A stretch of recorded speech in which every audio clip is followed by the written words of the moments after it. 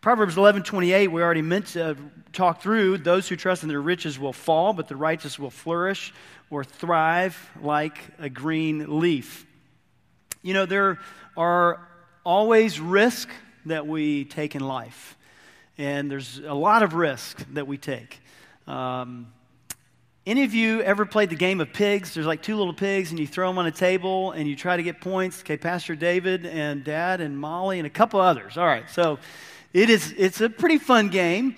It's not real complicated. So you've got two little pigs. There's a dot on one of the pigs, and you just roll them kind of like dice or die, and then you try to get as many points you can.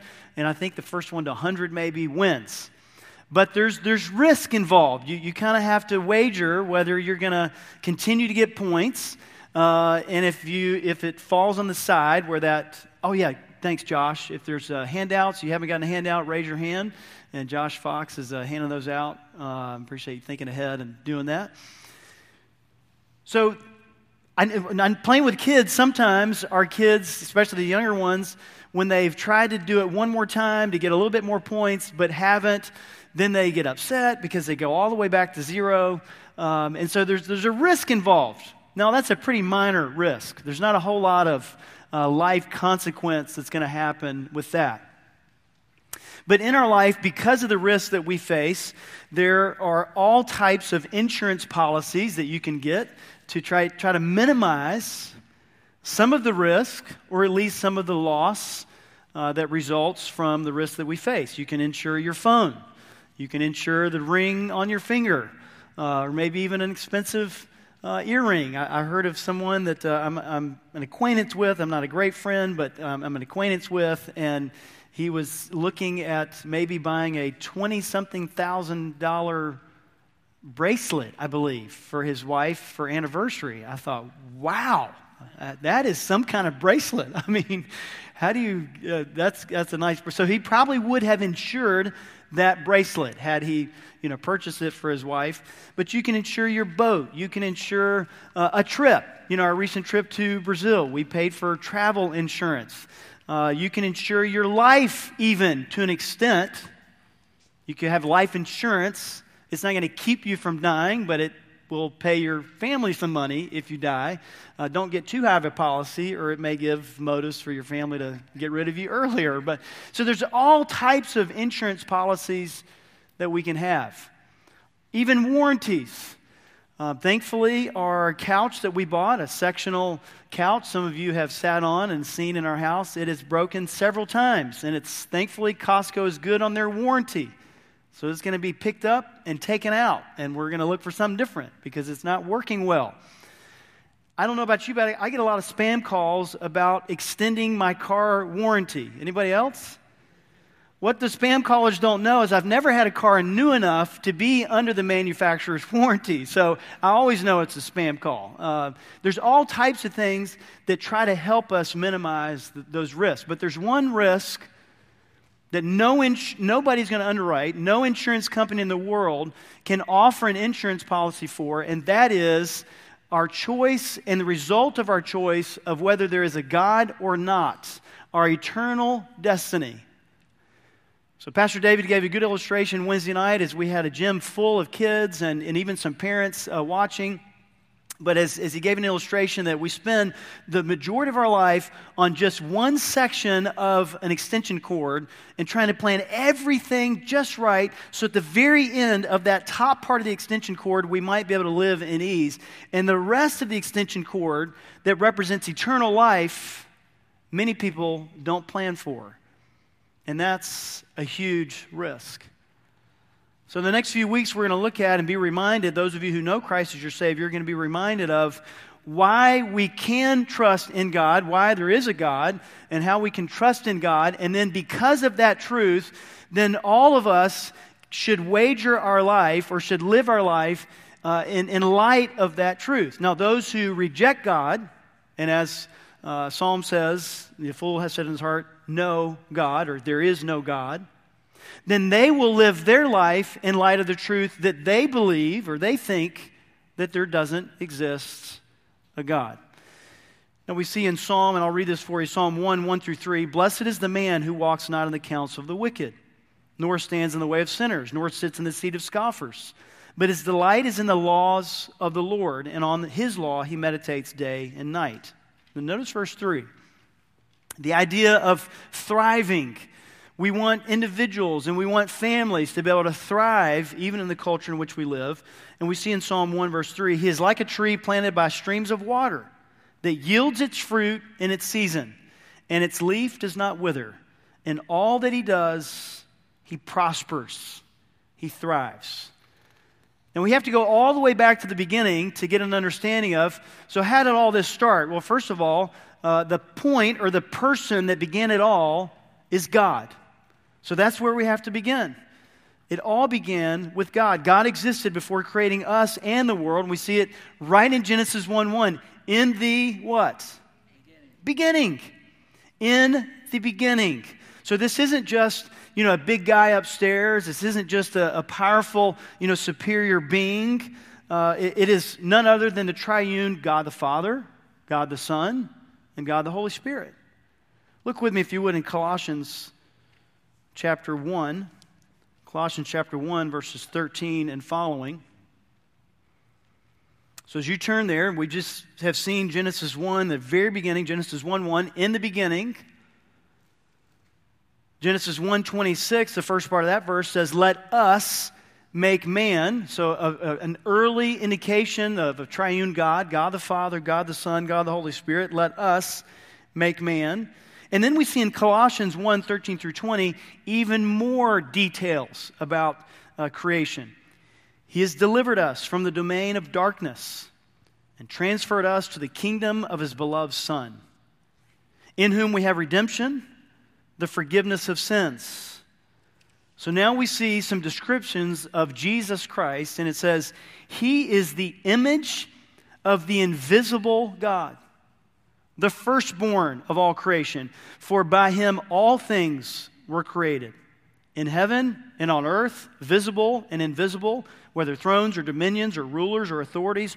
All things were created through him and for him. He is before all things, and in him all things hold together. He is the head of the body, the church. He is the what? He's the beginning. So in the beginning, God the Son, also as triune God's a part of that. He is the beginning, the firstborn from the dead, that in everything he might be preeminent. For in Jesus Christ, all the fullness of God was pleased to dwell, and through him to reconcile to himself all things, whether on earth or in heaven, making peace by the blood of his cross. So God existed before creating us and the world. And as we've seen here in Colossians, since Jesus Christ is the visible form of the invisible God the Father, then let's look at why we can trust in Jesus Christ, God the Son. God is worthy to be trusted. Titus 1 and verse 2. It's a helpful promise, as even I experienced some doubts in my life about salvation and if I truly was saved and if I could believe in that. But Titus, Philemon, Hebrews, so Titus chapter 1 and verse 2 says this, in hope of eternal life, which God who never lies, promised before the ages began, and at the proper time manifested in his word through the preaching with which I have been entrusted by the command of God, our Savior. God is worthy to be trusted. Why is that? Well, we could spend a whole series just on that, but this is just a little glimpse, a little window. So look with me in John chapter 8, verses 58 and 59, and we'll look at Jesus Christ's claims in John 8, 58 and 59.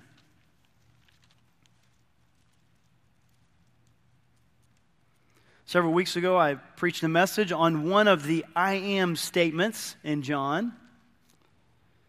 But we see here another I am statement, John 8, 58 and 59. Let's start back in verse 57 to get a little bit of context. So the Jews said to him, you are not yet 50 years old, and have you seen Abraham? Jesus said to them, Truly, truly, I say to you, before Abraham was, I am. Where else do we see that statement other than the New Testament? Where else do we see that statement? You can talk to me, help me out. In Genesis. We see it all the way back in the Old Testament where God says, "This, you want to know who you can say sent you? Just say, I am sent you." So Jesus very clearly here was saying, I am God. I am divine. So Jesus claims that he is God himself. But other than that, Jesus Christ, miracles. From your memory, perhaps, maybe from some of your Bible club days, if you remember some of that, what are some of the miracles that you remember of healing men and women? Can you think of any miracles that Jesus did that you can remember?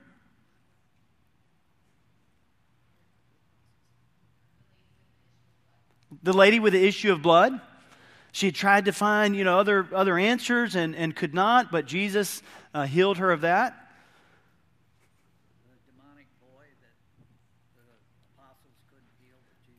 So the demonic boy, Dad? The 10 lepers.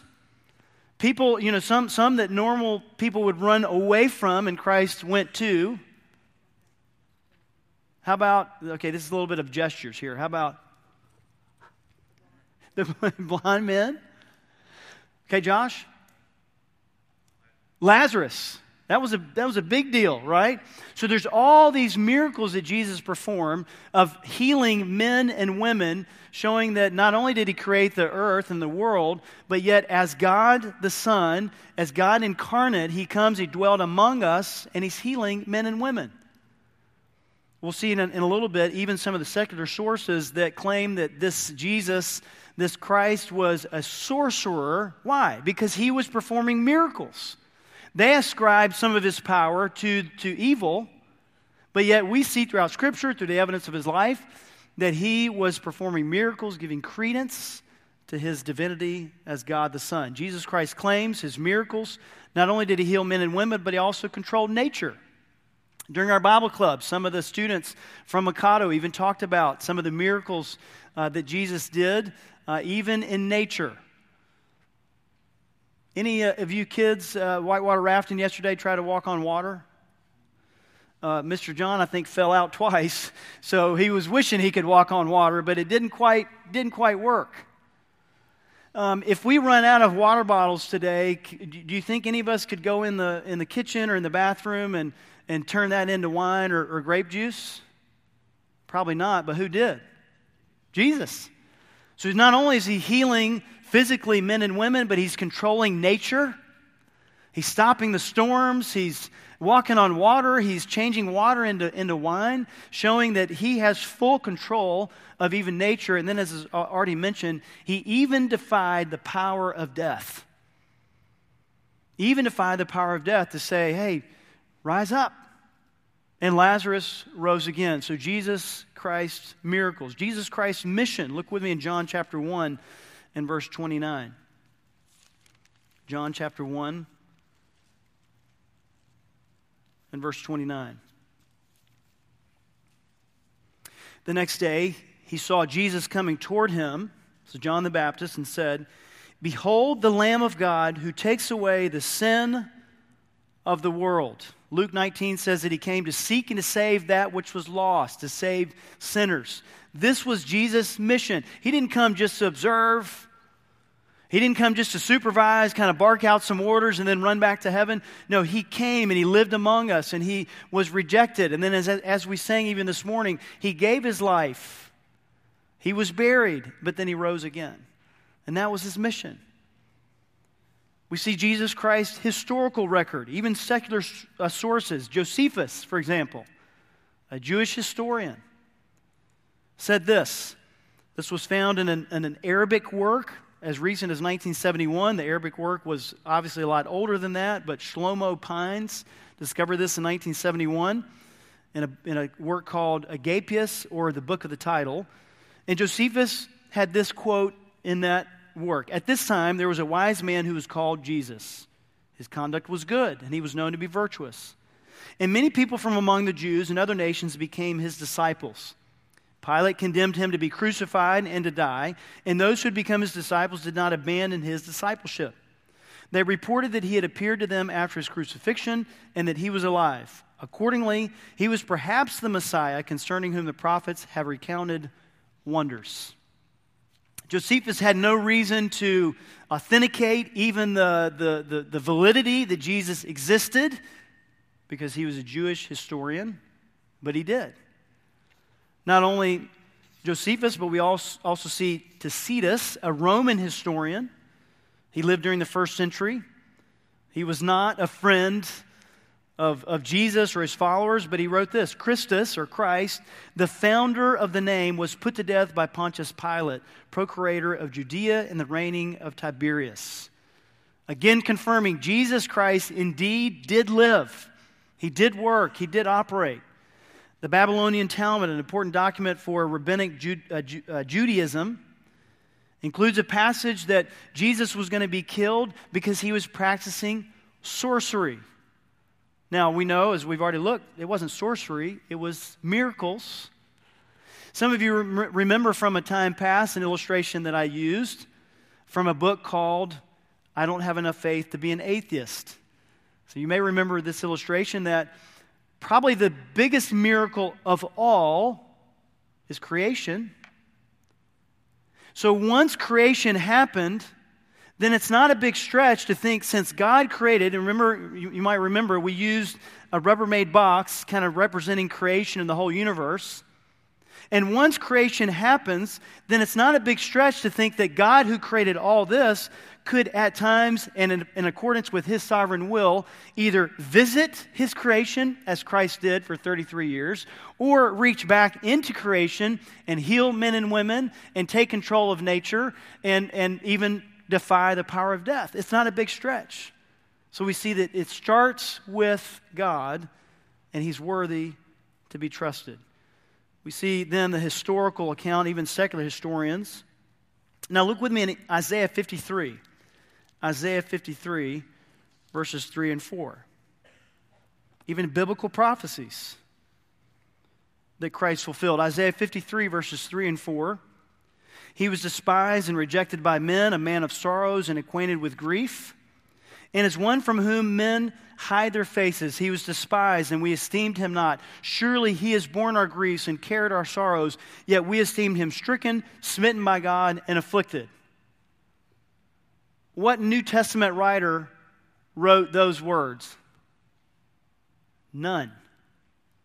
Did Isaiah live at the time of Jesus? Absolutely not. Did he live maybe just a few years before Jesus? Hundreds of years before Jesus, and Isaiah, by God's inspiration, said this prophecy. This was pretty interesting. A couple days ago, one of the things that happened on our tentative schedule is I had this grand idea that we were going to go to some local parks and we're going to play kickball and beach ball volleyball. And I envisioned, kids just flocking to our group and playing with us. And it wasn't completely unfounded. Our family had been to the park before, one of Swift Cantrell Park, in fact, kind of behind the school here, a few minutes away. And kids had joined in with our family. So I thought, if our family of 5 can attract some kids, then certainly 23, group can attract kids. The only problem was, when we showed up at Swift Cantrell Park, there was practically no kids even there to attract. So, okay, let's go get ice cream. And then we'll come back. And surely a little bit later in the day, there's going to be kids to play and we can invite to Bible clubs. So we came back. There were less kids than even before. So I thought, okay, well, let's go to Logan Farm Park. So we went to Logan Farm Park and all the way praying over, God, please have some kids at Logan Farm Park. We show up at Logan Farm Park. It's like crickets. Nothing. The playground is desolate. And it's very hot. And so we decided, all right, we're going to get out and we're just going to have some fun and we're going to sweat and just see what God does. As we were leaving the parking lot, people were in the vans, the 2 church vans. Kim and I were in our van and we were about to pull out. And Kim said, let me take this invite to this car who just pulled up and parked. I'm like, okay, great. Well, a kid had gotten out, was sitting on the, by the tree, right by the car. The window was down, and she stepped up, and she looked in, and the lady had a Bible open. You know where she was reading from? Isaiah 53. And Kim says, well, I see you're reading your Bible. Where are you reading? She says, well, I'm reading in Isaiah 53. She said, well, that's fantastic. That's an Old Testament prophecy of the crucifixion of Jesus Christ. And the lady said, now that makes sense. I've been reading about the crucifixion of Christ, and I was kind of wondering why I was back in the Old Testament in Isaiah 53, but that makes sense, that this is talking about the coming crucifixion of Christ. And Kim said, exactly right. And they talked for several more minutes. This lady lives in the area, but goes to church like 40 minutes away in Union City. And you know, I don't know if we'll ever see that lady again, but for some reason, God had Kim in that moment go over and step by her window and encourage her in the reading of Scripture, of fulfilled prophecy that Isaiah prophesied and Christ fulfilled. So not only secular historians, but also biblical prophecy, but then we also see biblical accounts. John chapter 20, who did Christ appear to first, men or women? I didn't quite hear it. Women. Was that at that time frame in history, was that the most significant group or person, Mary Magdalene, was that maybe the most strategic person in human thinking to appear to, Christ resurrected to appear to a lady? What do you think? It would almost be like me fishing. I'm not a fisherman. Calvin up in Pittsburgh, he is. I'm not a fisherman, but let's imagine that I go out fishing and I come back from my fishing trip and I go to a 3-year-old and I say, I caught a huge fish. Now, go tell everybody what Pastor David caught. And so this 3-year-old goes and, Pastor David caught a huge fish. It's like 50 pounds. And everybody's like, oh, that's so cute. Really a little story, Johnny or Sally. So in this day, unfortunately, women did not have the credibility, but Jesus Christ appeared to her first, even showing that this wasn't made up, also showing that Jesus Christ cared about her. Do you remember Mary Magdalene didn't recognize Jesus right away until he spoke her name and he said, Mary? That's awesome. I would like to have been there in that second just to see Mary look up in astonishment of like, I recognize that voice. That's Jesus. So Jesus appeared to a woman. It wasn't made up. That wasn't the most strategic person in human thinking to appear to, but that's what Christ did. In 1 Corinthians 15, it says that he appeared to how many people at one time? It was more than 5. I'll give you a hint. 500. And as Paul wrote the words, he says, many of these which are still alive, that people could go back to and says, did you really see him? But did you really? Still to this day, Israel, one of the main sources of their tourist income, people going back to the promised land to walk where who walked? Jesus walked. Even those who don't believe that Jesus was the Messiah are making a lot of money on showing people who do that that's where Jesus walked. There's a lot of evidence. It's not just a blind faith. We don't just jump into headlong, go, okay, my head's in the sand, and I'm just going to believe what I've been told since I was born. But no, Jesus Christ existed. He is a historical record, both secular and biblical, and there's a lot of reasons that we can trust in God the Father, God the Son, and God the Holy Spirit. Now, beyond that, we also see Jesus Christ's impact. At the moment Jesus Christ was arrested, did his disciples all gather around and say, take us too, and we're going to defend Jesus Christ? Is that what happened? No, they ran like cowards.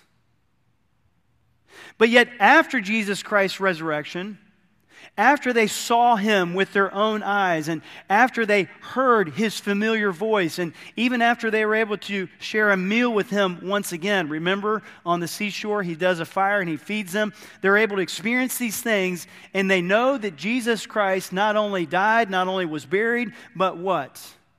He rose again. So because of that, then 10 of the 12 disciples, as history tells us, died as martyrs. So they had overwhelming fear at the moment of being arrested, Jesus Christ being arrested. But after the resurrection, now they have an outspoken faith. What made the difference? Jesus Christ risen again. That's what made the difference. Jesus Christ's impact on Christ's disciples. Also the timeline of history. 9/11 will be in my memory, I think, for a long time of 2001. I remember exactly where I was when I heard the news that the United States was being attacked by terrorists. I was in our apartment building off of Avenida Figueiredo Maria in São Paulo, Brazil, in my little apartment, 15th floor, and Nathan Frey says, "Turn on your TV, our nation's being attacked." I can remember it as if it were yesterday. So a lot of us that were alive at that point since then have talked about 9/11. Yeah, back in 9/11. Now, all of us in this room have another thing that has very much impacted our timeline of history, and it happened around March of 2020. What was it? COVID.